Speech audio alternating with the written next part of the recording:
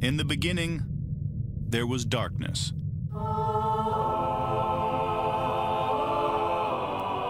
Then, there was Paul Brown. Paul Brown transformed the game.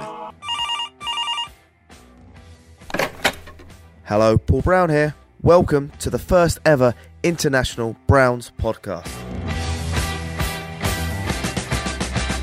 London calling to the faraway towns. Now war is declared and battle come down. Good morning, Cleveland. I finally got rid of my co-host Jack, and I'm here with Scott Petrak. Scott, how are you, buddy? I'm good, Paul. How you doing? Very good. Thank you very much for your time. And just in case no one didn't know about you, you're the Browns writer for the Chronicle, Telegram, Brown Zone. Did I say that correct, or do you want to fine-tune it? You're good. Chronicle, Telegram, Brown Zone. Second time doing this, so that's exciting. Excellent. So tell us, Scott, you were with the Browns at the Combine. Did you hear anything about the OBJ rumor? Yeah, I mean, that's interesting. You know, you kept hearing it for a while. I mean, even back to last year before he signed the contract. But I talked to Dave Gettleman. I was part of the group talking to him, and then we talked to John Dorsey. And neither one of them, I think Gettleman tried to quash the whole thing when he said we didn't sign him to trade him. You know, and Dorsey kind of left the door open saying he knows my cell phone number. But I never got the sense that it was going to get done. And I think the reason for that is the Giants wanted too much, in my opinion. And between the Combine and Tuesday, when the trade gets done, they kind of closed the gap. And whether that was Jabril Peppers, you know, the Giants are kind of viewing him as a first-round pick, which I'm not buying, but that's what they're trying to sell. And the fact that John Dorsey went back to Gettleman with this offer, you know, and they were able to get it done. But I think to say that a month ago or whatever, 3 weeks ago at the Combine, that anybody knew it was going to get done, I think that's premature. But I also think to say that it just popped up Tuesday, that's not correct either. You know, it's been kind of bandied about for a while. Yeah, and let's be honest, we all social media. Beckham linked to the Browns has been going on probably for a good 4 weeks, 6 weeks of constantly going on, and people saying it's not going to happen, and then bang, it happens. Right, and you know, and I don't know how much of that to believe. I think some of that smoke could have been regarding that Vernon Zeitler trade, the first part of that trade with the Giants. But even last year, I mean, he signed the deal in August. But before August, Jarvis Landry was talking about the deal. It felt like the Giants were willing to move on. But then when they signed him to the 6-year, whatever, was it 6-year, $90 million or 5-year, $90 million? All of a sudden you think it's not going to be possible anymore, because why would you commit that kind of money to a guy to trade him 7 months later? That's what doesn't make sense. And it still doesn't make sense. I think people in New York and me are still scratching our heads because this deal got done. Do you think the long contract just made him a Giants and had the longer a period to make a trade at any time? Well, in one sense, yes, but the fact that they had to take, I think it's 19 million cap hit or 16 million cap hit, like, there's no need for them to do that. They could have just let the contract play out or traded him a year ago. I think there was conflict within the Giants organization. Some people not wanting to trade him, and some people kind of being sick of Odell. And for whatever reason, that faction of the Giants won out. They said, you know what, we can get compensation for him. We think, you know, we'd be better we'd be better without him, or at least not that much worse without him. And, you know, that's significant, and I think it's something for the Browns to be aware of, because now you're getting this guy who some people think is a headache. But you don't sign that guy to that deal with the intention of trading him, because you pay him $21 million for one season, and then you take that big cap hit. It's just not a smart organizational move. And to me, nothing really changed. The big change was when he did that ESPN interview last year and he wasn't supportive of Eli. But even that, to me, isn't significant enough to give up on the guy. So, you know, and I'm not trying to sound like a homer here, but I do think the Browns got the better end of this deal, assuming Odell plays like Odell can play and stays relatively healthy. Yeah, I think it's, when you look at the deal, I think it's great. We obviously it was the Shelton pick, so, you know, that came out of basically nothing, and that was great. and it's cost us the first round and Peppers. And I was one of Pepper's biggest fans last year, and I'm really ashamed to see him go. But having talent like Beckham in your team, that could be a real game changer. Right, and it's a number 17 pick. It's not a top 5 or top 10 pick. So I think that is good for the Browns. I'm sure the Giants were looking for better in the first round. And Peppers, I've always been torn on him. I didn't like the draft pick when it happened. And then he grew on me from talking to him and watching him, and I like his work ethic. And I think he is a playmaker, but we just didn't see enough of those plays. So for the Giants to consider him a first-round pick, I mean, he was number 25, and to me, he never lived up to number 25. So I don't think, to me, there's no way that would have prevented me from making this trade for Odell. Yeah, I did think, like, returning kicks, punts, I thought he was going to be a lot more of a bigger player, to be honest. Especially what he was doing in Michigan. I expected that, like, big player to come in. Yeah, and you saw him, I mean, at Michigan, the ball in his hands, you watch his high school film, like he was a playmaker with the ball, and we just never saw – we didn't see enough of that. We saw, the big sack against Denver. We saw an interception at the end of his rookie year, but just not enough. Not enough where you said, I got to hang on to this guy. Yeah, great. And another tweet that's come up today, Ogba. I know Zagura said, look, chill out, everyone, don't worry. But where there's smoke, there's fire. Can we see him being traded? Yeah, I mean, I don't know if anything's imminent, and I think that's what Nathan was trying to get across. But in today's NFL, if you trade for a guy or even draft a guy that's going to become the starter and you shift somebody to a backup and that guy's a pretty high pick, then you can just assume that you're going to move on from that guy. And that's a situation we're in with Ogba. I mean, the guy was a number 32 pick only a couple of years ago, hasn't produced like people thought he would, has had some health issues. And all of a sudden you're going to say, okay, you're going to be our fifth, or our third defensive end. And I think Ogba says, you know what, go put me somewhere where I can have a chance to start. And that just isn't here with Garrett and Vernon. So I don't think the Browns should be in a rush to trade him. His contract is extremely team-friendly because he's still in the rookie contract. Having said that, it just becomes one of those circumstances where I think everybody feels you're better off moving on. But the Browns should stand, in my opinion, the Browns should stand firm and say, we're not going to trade you unless we get a quality return. And I can't say what that is. Is it a third-round pick? Is it a fourth-round pick? Is it moving up in the draft so you get a higher pick? But I just don't think they should give Ogba away. And I also feel like if you put him on the market, there's going to be multiple teams interested, and you have a chance to drive up that price. Because he's not a stud, but he's a quality NFL player, and you can do worse. You can have worse defensive end starters than Emmanuel Ogba. But remember last season, we were coming into the season, we had like 4 quality linebackers, and we were saying, how are we going to fit them all into keep them all happy? I don't know. 3 or 4 games in, we've got 2 linebackers playing, and I don't think you can.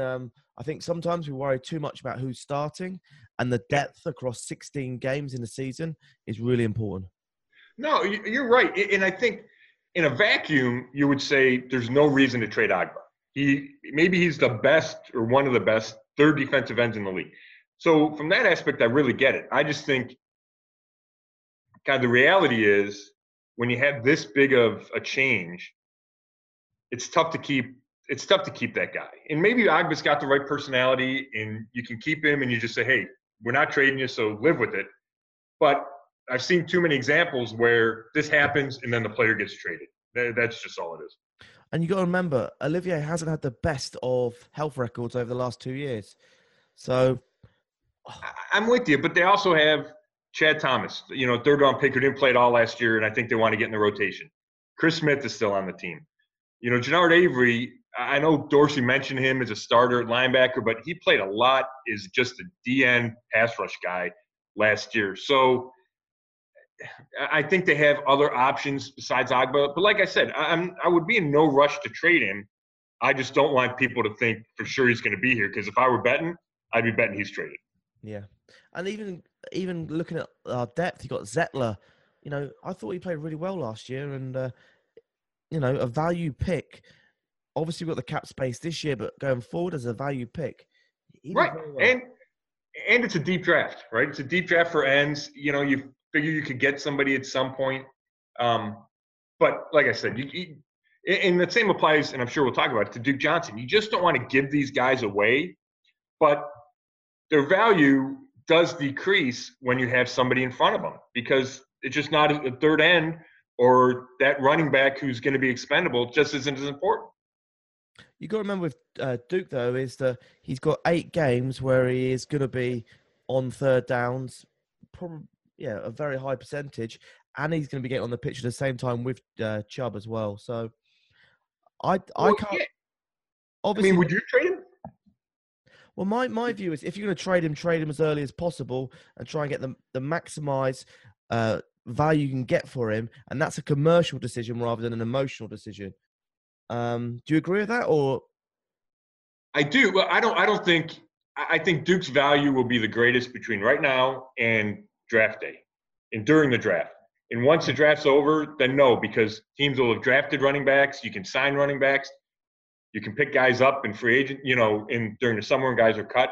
So I do think the window for Duke is in the next 6 weeks.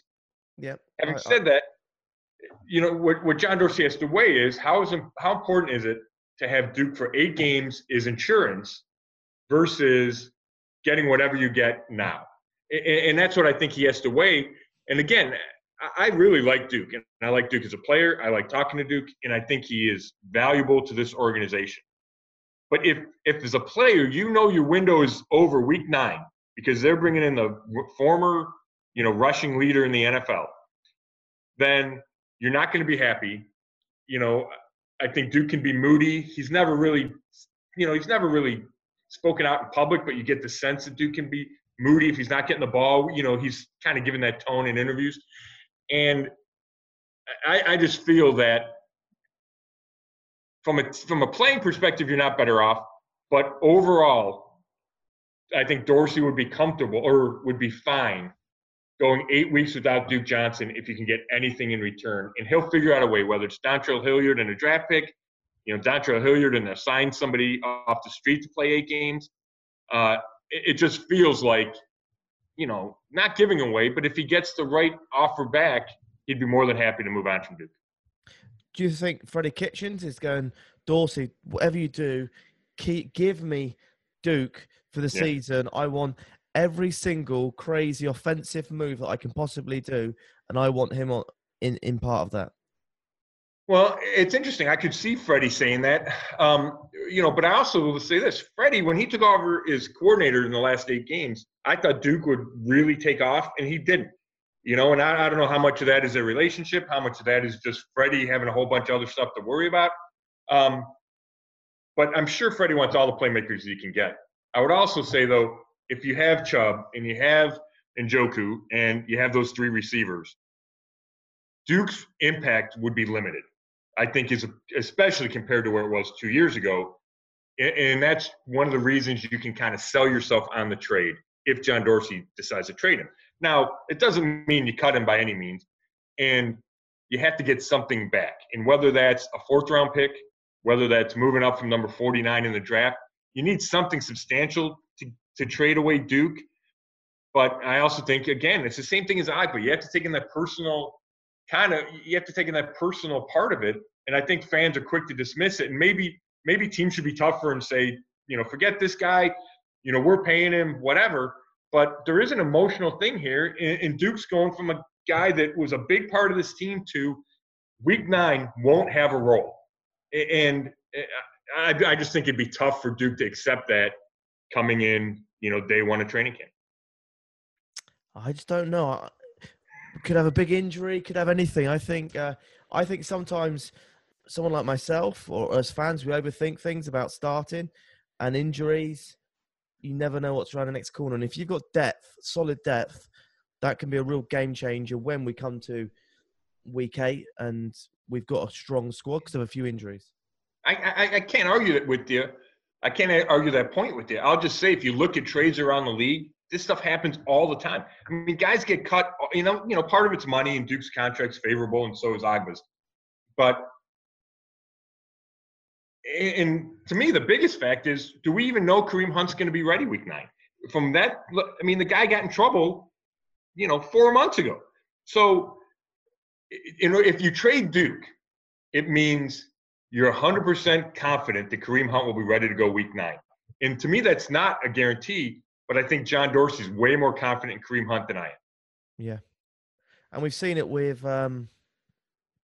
Flash, Gordon, like we're expecting him to come back and then he has another relapse. We've got quite a lot of potential relapse players in our roster. Right. No, that's a great point. That's a great point. While you and I might not trade Duke, I just think John Dorsey thinks differently. I guess that's my point. So I think fans should be prepared for Duke to be traded. Now, when Dorsey said everyone's, I don't know, what did he say? Expendable. That for me means he's keeping Duke. It's a smokescreen. It's the opposite. Whatever he says, it's the opposite. So yeah, I think he's fine. And another player I want to talk about position is kicking. I think last year, if we're going for this playoffs this year, we need to maximize every single points we possibly can. And last year we drew and we lost a lot of kicks. Surely we've got cap available to free load a kicker in and get him on board. So do you think Greg Joseph's safe? Well, I think Greg Joseph's going to have competition. I just don't expect it to be from a big name free agent like the Steven Gostkowski that New England, he's became a free agent with New England. It just feels like Dorsey, and he said they're looking at every avenue, but I just get the sense that Dorsey's going to bring in a younger guy to compete with Greg Joseph, have him kick in training camp, see who performs best, and then kind of survey the waiver wire to see if somebody else pops up. And I get your argument, and I'm not trying to diminish kicker, but it almost feels like kicker in the league today is random. Whether or not a guy has a good year or not isn't necessarily based on what he did the year before. And while I know they have all the cap room, you're going to pay Gostkowski $4 or $5 million to maybe come in and make 75% of kicks when Joseph might do the same for $400,000. And I just don't have the sense that Dorsey places a huge premium on that, and maybe he'll prove me wrong. But I feel like that's the way of the league. You see very few kickers paid big money, and a lot of it goes to younger guys that are unproven. It's tough because I don't know, just from a fan's point of view, and we've got that cap. I know Jack's my co-host; he always goes crazy about spending the cap, but front load a deal and just guarantee them points. Like Scott, why would you not just do that? Really, just front load the best kicker we've possibly got, and then just try and get at least 2 or 3 more wins. It's got to be worth it, surely. Well, I do get that point, and I'd agree that all these fans, fans look at this roster and go, "Oh my God, the Browns are going to score a ton of points," and maybe they will. But even if they do, games come down to field goals, right? I mean, we see the Patriots, the Chiefs, and the Rams. I mean, the best teams in the league play a lot of close games. Even the best teams in the league play a lot of close games. So you can't. I'm not diminishing the role of kicker necessarily. What I'm saying is, I think you have to weigh everything, and you say, okay, is this guy I'm going to go sign? Is he $4 million better than the guy I have? And I think that's a real discussion that they have within an organization, and it's real money, and it's real cap money that you can't roll over to the next year. I think all those things are taken into consideration. And when you look at the cap space, it's going to be important to be able to roll over some of that cap space because guys like Miles are going to come up for contracts, and Randall and Schobert if they decide to keep him, and Baker eventually. So I don't think you can just spend it all. And I think kicker is a spot where maybe you can be inexpensive and be a little cheap. And yeah, it might come back to bite you in the ass, right? And you hope not. And if you have a Zane Gonzalez type game like you did in New Orleans, everybody's going to be going nuts. But when I look at the roster, it's not my number one priority, and I could see if John Dorsey decides to go a different way. Okay, cool. Scott, you argued a very good point now. I'll leave it there. Next question for you is the draft. Can you see us trading up? I can. Now, I don't know how far you'd be able to trade up, right? If you want to get back in the first round, you're going to have to give up at least a second-round pick, next in 2020. And if you're going to be good, that's a low second round pick. So maybe you have to give up more than that. So, I think Dorsey's going to have the question of, do I give up number 49 in Duke or number 49 in Agba? And how far can that get me? And then, I think just giving up Duke or Agba gets you maybe 10 or 14 spots. If you want to get up to 30 or 28, then I think you got to throw in next year's number 2, and that's a lot. But if the right guy's there, then we've seen Dorsey. We've seen him be aggressive. He's got 8 picks to play with. So it wouldn't stun me at all to see him make a move. I just don't know how realistic 49 to 29, let's say, is. 49 to 35 feels more realistic to me. Yeah, okay.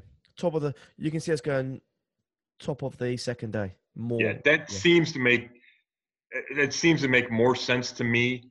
Like I said, I think he'd be reluctant to give away that number 2 pick in 2020. But that is kind of what it's going to take to get up there to the Pats territory is. Yeah, that's what I think. Yeah, I researched, or I saw, I think it was your buddy did that article today, and it makes sense to me. All those previous trades, it's that second round pick that really bumps it up. So maybe you can do it a 3rd and a 4. You throw in 3, 4, and 5. That'll get you up. But to jump to that bottom of the first round, you really got to give up something. Yeah, it's a good article Jack did, and yeah. But like you said, if there's a need for someone like Duke, and that's when the chemistry happens. It's like any market in the world. There's got to be need from both sides for a deal to happen.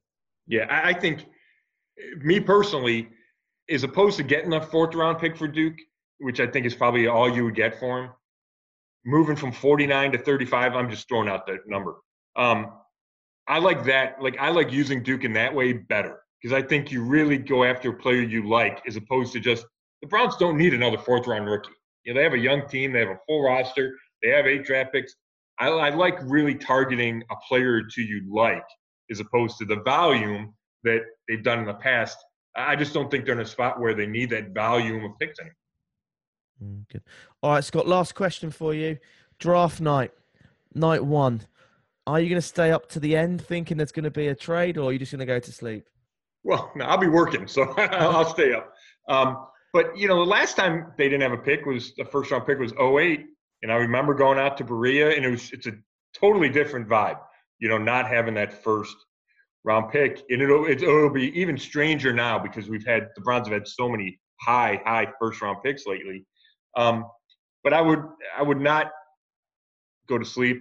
I would keep open the possibility the whole time, but the expectation being that they won't.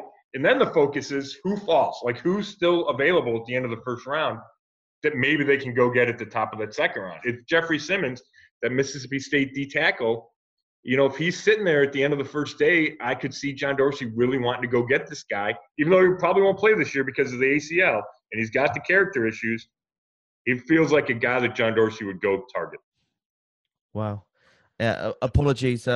I think I'm 5 hours ahead of you, obviously. So for me, it starts at 1 o'clock in the morning. So it's a real big commitment. I can go sleep early and then wake up early. So yeah, you can go to sleep. I'll stay up. You go to sleep. Brilliant. Awesome. Look, Scott, thank you very much for the time. Tell us, where can people find you? Yeah, all the articles are at brownszone.com. And you can follow me at Twitter at Scott Petrak. Any articles you can give me, any headlines that are coming out soon, or it's all locked down? No, yeah, I'm working on one. We talked to Batonio last week about Austin Corbett stepping into that Kevin Zeitler role. So I'm going to have that up there tomorrow morning is my plan. And then I'm working on something about, I don't know when it'll come, but just the AFC North. We've all talked about the Browns being the favorite now. It'll be a real seismic change if they are. And just, are they really the favorite in the AFC North? So I'm hoping to get that done this week. Excellent. Well, I look forward to reading that tomorrow, Scott, and thank you very much for your time. From my side, I think I've got a vlog that may be ready from the weekend. Scott, I met Odell Beckham in London. Well, the real one?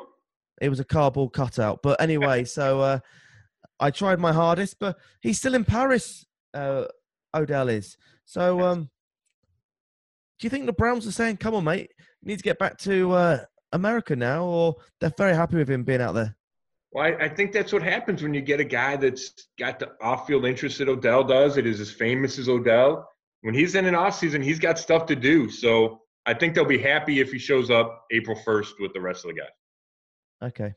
And does he have to come back as a new signing on April the 1st, or is he a vet now? Or Well, now that's because Freddie's a new coach. The whole team's allowed to show up April 1st. So I expect, if not everybody, most everybody there April 1st. yes. It would be news if he's not there that day. Okay. All right, excellent. Scott, thank you very much for your time, and I look forward to speaking to you in a couple of months' time. Sounds good. Thanks for having me. Cheers, Scott. Take care. Good, buddy.